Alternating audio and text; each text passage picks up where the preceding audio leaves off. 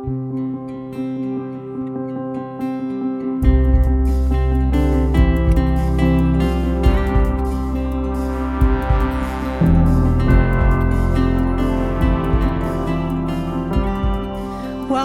You're listening to the RPC Sermons podcast.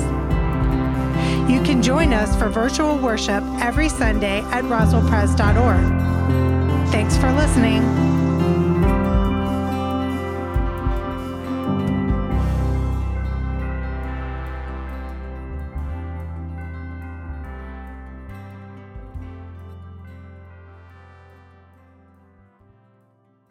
Again, good morning. Welcome to Roswell Presbyterian Church. It's a joy to be in worship with you this morning. I want you to know that like a lot of nonprofits, we bring in a majority of our revenue in the fourth quarter of the year, which means we're heading into that season where we ask people to make good on their commitments, to give generously, to make the ministry and mission of Roswell Presbyterian Church happen. We couldn't do it without you, and everybody can do their parts. I assure every year our business administrator, her name's Elena, and you know, she always gets very anxious.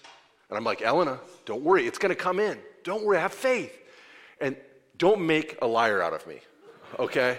So, for Elena's sake. I also want you to know that this Tuesday up in the sanctuary at 7 p.m., Scott Weimer is bringing a powerful message for our healing and wholeness service.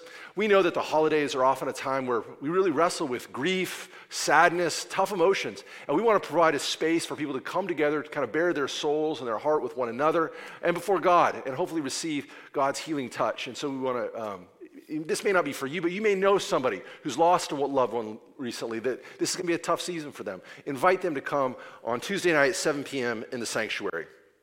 I'm going to be gone next Sunday. I'm going out. I realized I hadn't been home in like 5 years, so I'm going out to see my family out in Washington. But then I'll come back, and that Sunday after Thanksgiving is the first Sunday of Advent. And we're going to kick off a new sermon series on the Magnificat, okay? The Magnificat is Mary's song that she sings in Luke in this response to this great news that she's bearing the Savior of the world. She sings a song, and we're going to look at the lyrics to that song and see how it might help us celebrate Advent as we prepare for the Christ child and for Christmas.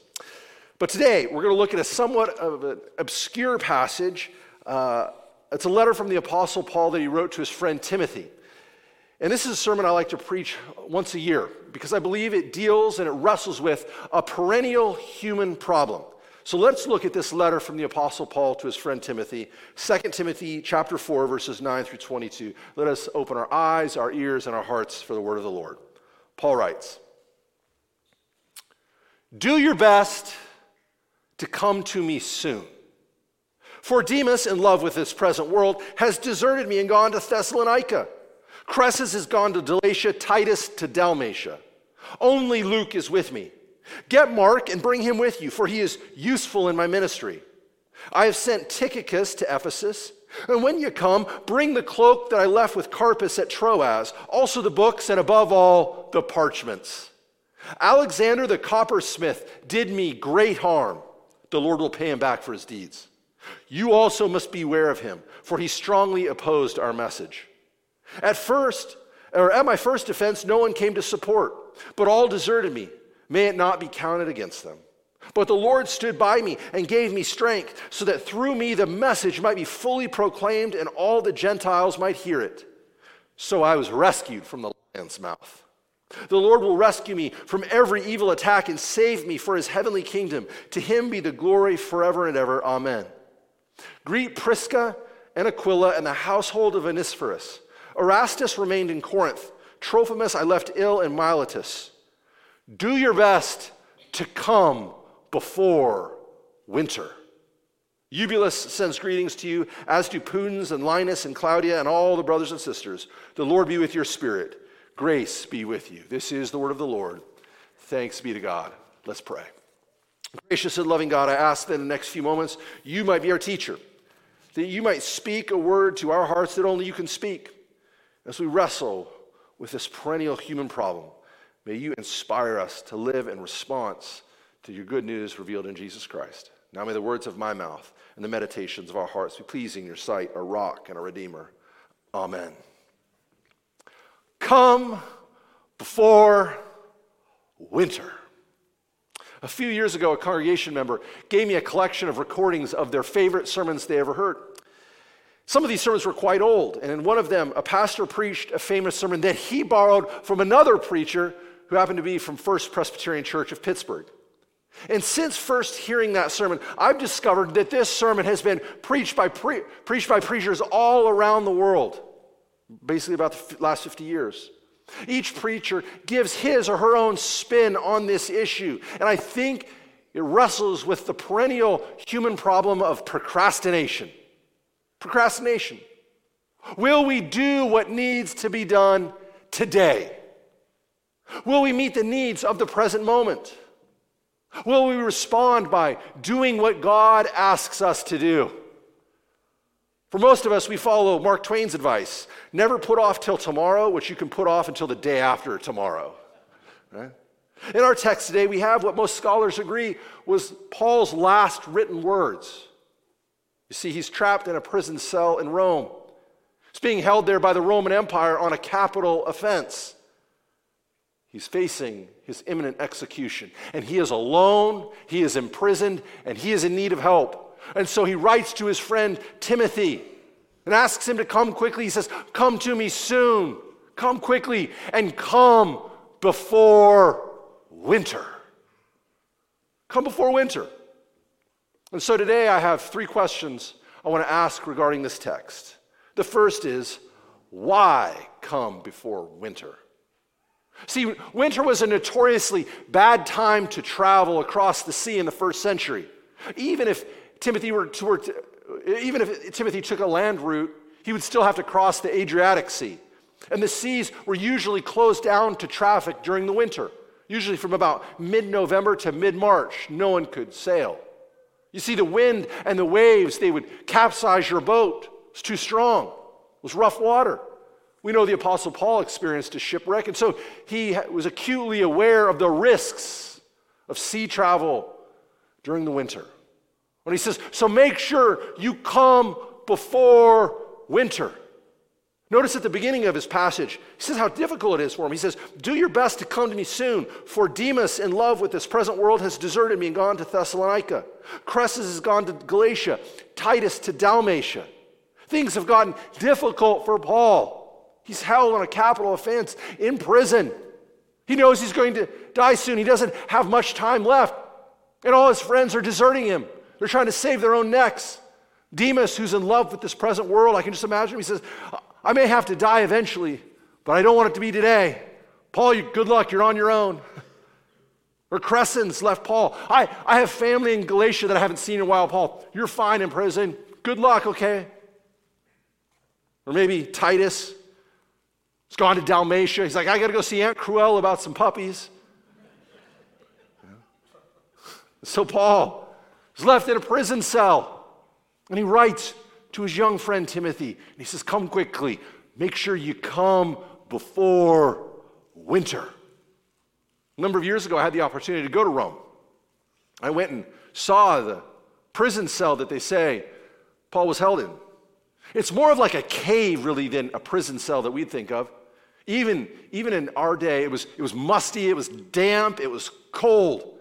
And I can just imagine Paul in the corner there shivering, and he writing to his friend Timothy, get my cloak, get my books, and above all, get my parchments.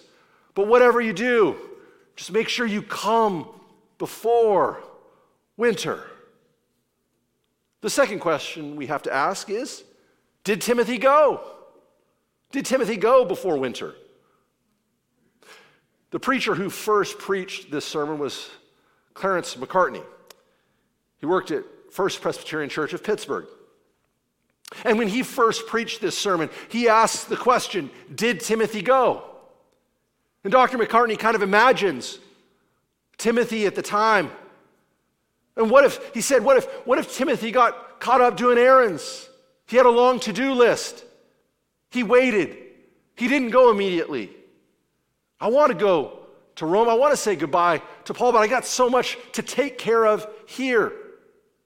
And as he took care of his errands, his to-do list, winter did come. And he couldn't travel. He had to wait till spring. And McCartney imagines that Timothy goes to the prison cell and he runs in. He runs in to the prison guard. He sees the prison guard and he says, I'm here to see Paul. And the prison guard says, oh, I'm so sorry. He's gone. He told me he was waiting for you to come, but you didn't come fast enough, and now he's gone. He said to tell you he loves you, that one day he'll see you in heaven. He said to say goodbye. Did Timothy go? We don't know. But if he hesitated, if he waited to get his affairs in order, if he procrastinated, if he delayed, if he waited until after spring, Timothy might have missed his moment. He would have failed to respond to the present need. But I'm more of an optimist. I believe Timothy did go. He took the books, the cloak, the parchments, and he came before winter, responding to the present needs of the present moment with decisive action. That's what we're called to. Roswell Presbyterian Church is the kind of place that has a long history of responding to the needs of the present moment with decisive action. This time last year, some of us from the staff and leadership went over to Mallard Field to dedicate it at the Children's Development Academy. As you know, Cy Mallard was one of my predecessors. And in 1967 in Roswell, people were shocked when an African-American child died of malnutrition. And people will ask, how could this happen in our community? Just down the street from where we live. And so some of the women from this church and some of the women from the community got together. And they did research and they found that one of the key factors in helping kids get out of and stay out of poverty is education. So they wanted to found the Children's Development Academy to take care of, to feed, to educate young children in our community who were in need. The problem was they didn't have a space to meet. And so they called Cy Mallard, the pastor here, and they asked him, said, could we use some space at the church for the CDA? Being a good Presbyterian, he said, well, before I can commit to anything, I have to meet with the elders and see what they say. He hangs up the phone. A few minutes go by, and those women, their phone rings, and it's Cy on the other end. He says, on second thought, I don't need to ask the elders. This is just the right thing to do. Of course you can use the church for your ministry, the Children's Development Academy. And that's where it was founded, here at RPC. And since 1967, it's been growing, serving hundreds, if not thousands of young people. Take care of them. And I'm proud to say that RPC still contributes generously to make that ministry happen at the Children's Development Academy. Cy was willing to respond to the needs of the present moment with decisive action.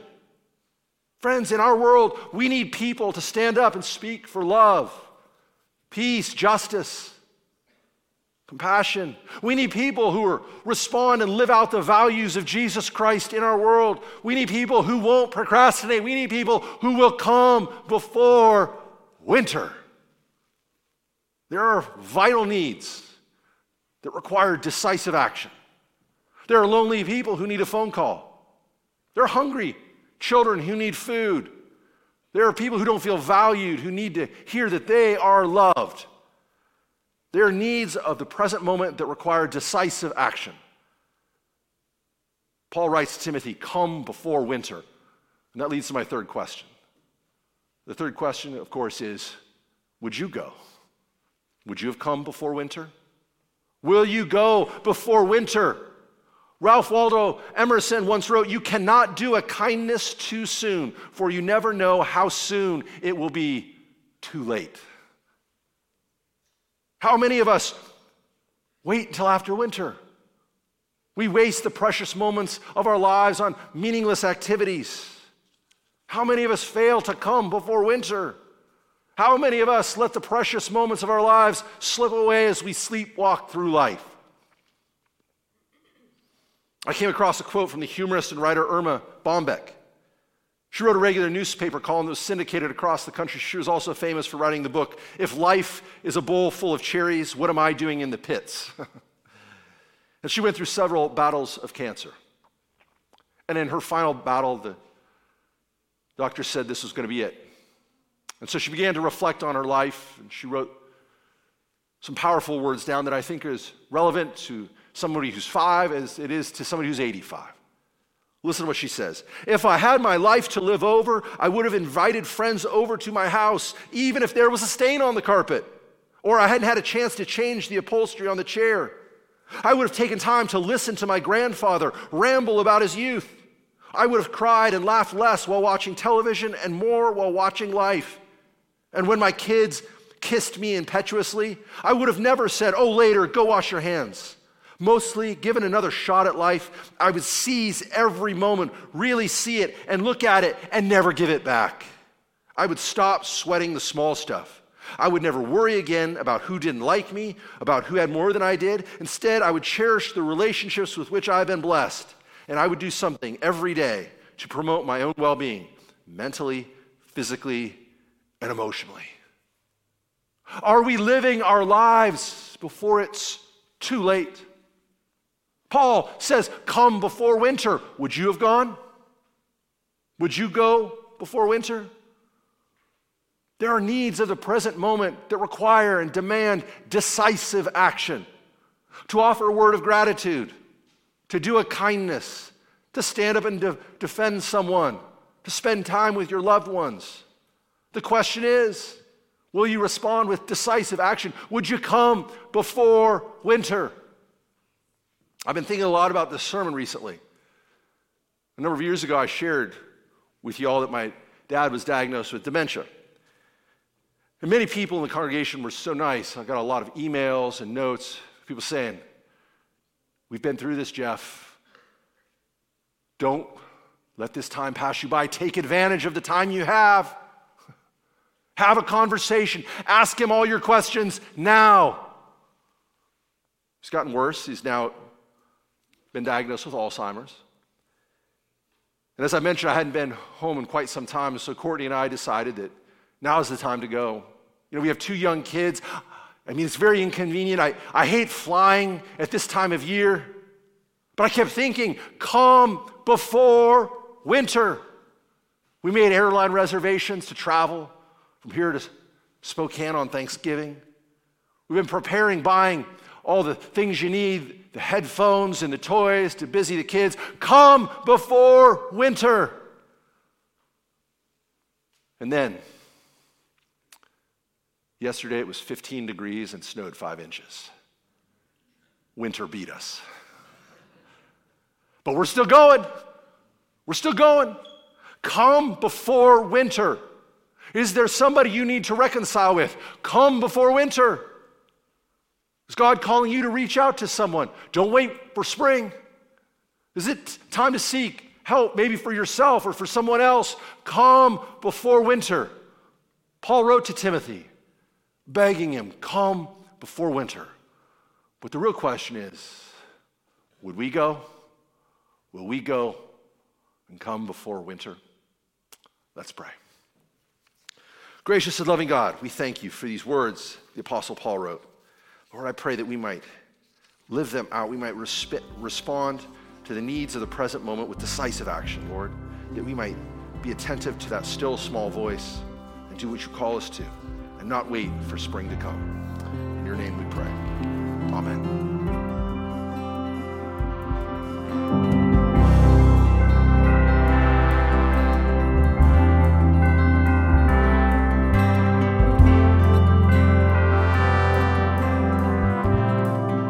You've been listening to the RPC Sermons podcast. Please let us know you're here by visiting roswellpres.org and signing our digital friendship register. May the grace and love of God be with you today and throughout the rest of your week. Thanks for listening.